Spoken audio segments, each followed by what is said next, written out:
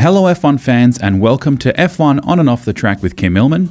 You can see his photos at prostarpics.com or read his latest F1 blog at kimmillman.com. My name is Adrian and in this episode we're talking about the 1000th F1 race. It was the Chinese Grand Prix, and how was it, Kim? Well, the race itself was pretty dull. I think almost everything I've seen on social media would concur that nothing much exciting happened, apart from the start when Lewis jumped Valtteri. But in terms of photographs, I had a great time, and it's just a miserable place, though, with the pollution and the grey skies. Although, I must say, this year we had a couple of stints of blue sky and some actual sun. But what amazes me is that, so coming from Perth, where you see the sun hit the horizon, especially when you're down the beach, in China you don't. You lose sight of it. I'm thinking maybe 5 or 6 times the height of the sun above the horizon, because there's just so much pollution in the air. Okay. You don't see the sun. So it goes very orange late in the afternoon, but then you lose sight of it. So was there any raining this time? I was going to say a lot of the photos looked very good compared to, previous years. No rain, but there's a funny situation there. At the end of the long straight, they have these lily pads that cover the grandstands, and they're quite lovely, and a lovely feature and beautiful to photograph. And on the middle of the track, because it's a big U shape, there are these tyres, and stuck to the top of the tyres is some rubber, and it fills up when it rains with water, obviously, and then you can shoot this reflection shot. Well, to be honest, there hadn't been rain there for days, so photographers, and I'll put my hand up and say, yeah, I did it. I just took down a handful of bottles of water, and you just fill up this rubber thing with water, and you get this lovely reflection shot. Now, I can tell you that the likes of Getty and the major news agencies aren't actually allowed to do that, because they can't go and contrive a situation. They have to present what's true and factual. So, look, if it's there and they arrive, they can shoot it, but I think their ethics would not allow them to do such a thing. Is that because it's more news-related than creative? It is. Yeah. But, look, I got some reasonable shots down there with that reflection in it. I'd like to be better, obviously, but that comes with practice. But I wasn't unhappy. So how was your time in China overall? It seemed pretty busy from your blogs? It's crazy busy. Traffic's not too bad, and I ended up staying at a spot which was only about 7.5 k's, but you had to take a taxi, and then coming back, you had to take a train to another stop, because you couldn't get a taxi anywhere near the circuit. Okay. And there's always a language barrier, which is a bit of a challenge. So I'd take the train to a first stop, get off in a beautiful shopping centre there, and I'd just walk downstairs and there's 20 taxis. So, yeah, it was no drama in the end. But getting around the track is good. There's a bus that goes inside and outside the track, and you can cover a lot of ground, whereas some tracks we go to, you have to walk. Somewhere like Singapore is a nightmare to get around, because there's no bus. There's only probably a footpath either side in some places on that track, and really, if you're going out to the far end of the track, you're stuck out there. There's no getting back quickly at the end of a session. So this was the 1000th F1 race. Were there any special festivities or things going on behind the scenes? There was. Down in the paddock, there was a beautiful big mural which said F1000. There was, on race day, just before the drivers' parade, there was a group photo, and I must admit I didn't know this until I walked out onto the track and saw an abnormally large number of chairs and a huge big golden banner that said F1000. And all the drivers and all the team principals and luminaries rolled up out there, and there would have been 50 to 100 photographers and video guys all clamouring for a spot to shoot straight on. And I thought, well, I don't want that shot. Everyone's going to get that shot. So I went around the side, and I was near Lewis and Charles, who were standing in the back row. And there was something interesting here, because I thought, who's this guy? This guy's come running across to Lewis and Charles, and he's just a local, not an official of any sort. And he's just grabbed Lewis by the shoulder and swung him around and said, come on, selfie, selfie, obviously in Chinese. Yeah. And I stupidly didn't have my camera up, because I was transfixed by what I'm seeing. And I thought, that's not right, he shouldn't be doing that. And Lewis rightly turned his back on him, and the guy grabbed him again and said, come on, photo, in Mandarin, I guess. And it took security, I reckon, about 6 or 7 seconds to realise what was going on. And I think Rosa, Lewis's press officer, got to the guy first and started saying, hey, no, that's not on. And I think probably it went largely unnoticed by most of the media, but because I was only 5 metres from it, it was really acutely real to me. So the security ended up grabbing him and bundling him off the track. But He just seemed like a guy who managed to get access to that part of the track and thought he'd get a selfie at that particular moment. Not the best of times. How foolish is he? Does stuff like that happen often where people are coming at inappropriate times to get things like that? In fact, you asked that question and immediately springs to mind is straight after the race, I was out the back of the FIA garage where the non-podium drivers come out, all sweaty, and I like that shot as we've discussed before. And Daniel's come out, and within seconds, a local guy with his kid, he's pushed his kid up and said, photo. Daniel hasn't even had a chat with Michael, his trainer, and that's what you do. You come out and you have a chat and you get a towel and you towel down. But it just seemed really wrong that people would have that little respect for these guys who've just spent 90 minutes thrashing around a track. As this was the 1000th race, I noticed you had a photo of Nico and Daniel from Renault who were both holding 1000th race GP helmets. Yeah, they were. On the Thursday, there was a Renault function down in the paddock late in the day, and the two drivers brought down new design helmets specifically for this race. And Daniel's was a tribute to Jack Brabham, and it was a very plain-looking silver helmet with 3 on it and Ricardo written. Had his two major sponsors above and below the visor, but it had these yellow marks on it to look like it had been pit marks from stuff flying off the track and hitting their helmets. And I thought that was a really great design.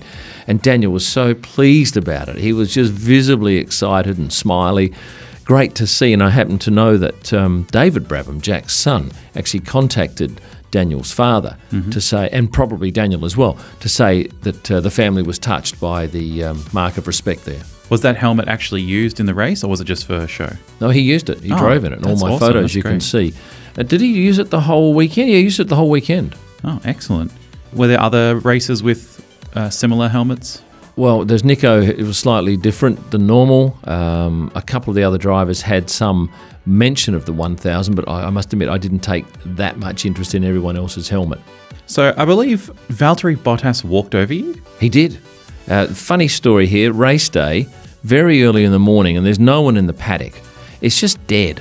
And I see him walking up to the Mercedes garage, and he's on his own. Now, he doesn't often come in on his own, so that's nice. There's no one around. What I did was I actually laid down on the ground to get the camera as close as possible to ground level so that you shoot up. And with a longer lens, he then looks huge compared with the buildings. Now, you couldn't do that if it was a busy day because there's too many people about, and especially if there's other photographers because they'll be walking backwards and tripping arse over tit over you on the ground. Having the whole place to myself, I thought, I'll get down and do this shot. So I'm taking photos as he gets towards me. It gets about 4 metres away and it's too close for my camera, so I put the camera down and I go to get up. And I think, he's not stopping. He's walked straight over me and he's had this big, broad grin on his face. And I thought, well, that's really lovely. He's got a sense of humour to have done that. Now, I would have loved to have had a photo of him actually walking over me, but of course there was no one else around. But later that night, Alice Wright, who I know from F1, and she's lovely, she sent me a picture of that moment, not of him walking over, but of the moment when I took the nice shot of him. So I do have that particular shot to verify that I was actually lying prostrate on the ground. And I would have loved to have seen the one where he stepped over me, but a real character. I loved it. I love when the drivers play around with you and all the photographers at F1. Nico did the same thing coming in, as he often does, where he puts up his jacket in front of his face and has a bit of fun with us. And we love that because a lot of the times they don't do it. They just walk in all very stiff and plain-faced. Yeah. But I think the beauty of the stuff that I'm talking about here, these two particular incidents, there was no one else around. It was one-on-one. Look, if there was maybe 20 or 30 photographers, would he have done it? I don't know. But with one-on-one, he did it. And actually, you probably have seen on my Instagram feed and also in the blog that I asked him to sign a photo for me. Yes. Now, I took this beautiful pic of him and Martin Poole, his trainer, in Abu Dhabi last year, and he's posing really bizarre, like an Avengers sort of pose. And I only took 3 frames, and luckily one was sharp and beautifully framed. So He loved it and put it up on his social media late last year. And this year in Melbourne, I dropped him off a pic and said, look, here's an A4 for you and here's an A3 for me. Could you sign it, please? And I went back later and spoke to his trainer and said, any chance I can get that back? And he goes, well, actually, he likes the A3. He's going to keep that. It's up in the driver's room. And I said, right, well, look, keep the A4 as well and I'll drop you an A3 in Bahrain for a signature, which I did, but I didn't get it back. And then this race, I saw him, yeah, we're going to do it this race. And then on race day, after he did that funny thing with putting his jacket in front of his face, Martin said to me, look, yeah, we'll go and do that now. We'll go and sign that now. So I thought, great, I'll hang around for a couple of minutes. 10 minutes later, Nico walks out and he says to me, no, not feeling creative enough at the moment. I'll do it later today. I thought, well, maybe I'm not going to get it back today. But anyway, 15, 20 minutes later, I get this text message, it's ready, come and grab it. And when I get down there and pick it up, and I thank Martin, as I walked away, I read it, and it says, making an average photographer look great. You're welcome. 3 exclamation marks. His signature, and then he's gone and defaced the faces of himself and Martin by putting beards and funny marks under the eyes, which I thought, that's a great touch. That makes it a real personal piece of memorabilia for me. And the fact that he'd taken time, been creative with it, and not many of the drivers do that. Pierre Gasly did that for me, wrote a nice note, and I really appreciate that. Yeah, I like that he took the time to think of something creative to put on the photo. Here. He and Daniel are like that. I can't believe both of them are in the same team because they're mega personalities. Yeah. F1 On and Off the Track is presented by ProStarPics.com. Stunning F1 photos live from the track, searchable and downloadable for personal or editorial use. Head to ProStarPics.com at the end of this podcast. Well, speaking of Daniel, I saw on your Instagram and your blog that there's some big posters of avocados that fans had with Daniel's face in them. What's the story behind that? There was a piece of vision that ran a few weeks ago of a young kid, and I'm thinking maybe it was at the Australian GP, and he said, I really like Daniel Avocado. And since then, it's taken off, where ham and avocado, Hamilton and Ricardo, that's the joke, ham and avocado. So yeah, down on the main straight, I was doing the grid, and oftentimes I forget to look up in the stand, but I took a moment and looked up and thought, oh, look at that. 2 huge half avocados with Daniel's face plonked in the middle where the stone normally goes. So I think those photos have probably gone around the world because most of the photographers would have seen that. So let's move on to the race now, and I believe you started at turn 1 and then went to turns 1 and 3 and ended on turn 4. How did the shooting go throughout the race? Yeah, it was grey again by the time, and very windy too. Okay. But look, I'd like to say I got some great photos, but they were just single cars mainly. The start was good from where I was, but no crashes, no touching, nothing really of anything to brag about, except for the fact that I had 18 cars in the shot for a couple of them. Look, just not great. But I did end up going back up to the media centre, 6 laps to go, and we can actually stand out on the balcony and you shoot the cars from 9 floors up going down the straight. Would have loved 3 or 4 cars to be going together, but they're pretty much in single file there. But they're nice shots. And then I went down afterwards and shot the FIA garage at the end, and I missed Lewis out on the track. He came and did his celebration, but he was very quick. They do 3 or 4 photos, and then they say, someone grabs a bottle of champagne, and Lewis takes off because he doesn't want to get wet again. Yeah. And I thought, at that point I thought, right, well, he's not coming back out. And we waited for 15 minutes, and thought, oh, that's fair enough, and went and did something else. Then I found out he'd actually gone out onto the track because he's got a whole lot of British fans and probably local fans that hang around after the race. And when he won, was it last year or the year prior? No, it was the year prior, definitely, because I remember I went out there and I shot him in front of all those fans. But I didn't stay long enough and I missed that shot. Daniel Ricciardo actually placed 7th this race, which is a great improvement from previous races. How did he seem throughout the event? Relaxed, jovial, just his normal self. I think he's pretty good at putting behind him what's transpired. Certainly Nico was a bit unlucky. He didn't finish the race. So, yeah, they did get their first points, and it's good to see him on the board. Yeah, it is.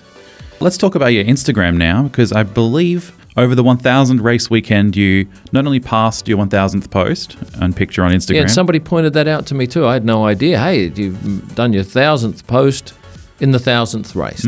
How appropriate. And you also surpassed 10,000 followers. So I just want to say congratulations on that. Yeah, it's all the zeros in these numbers.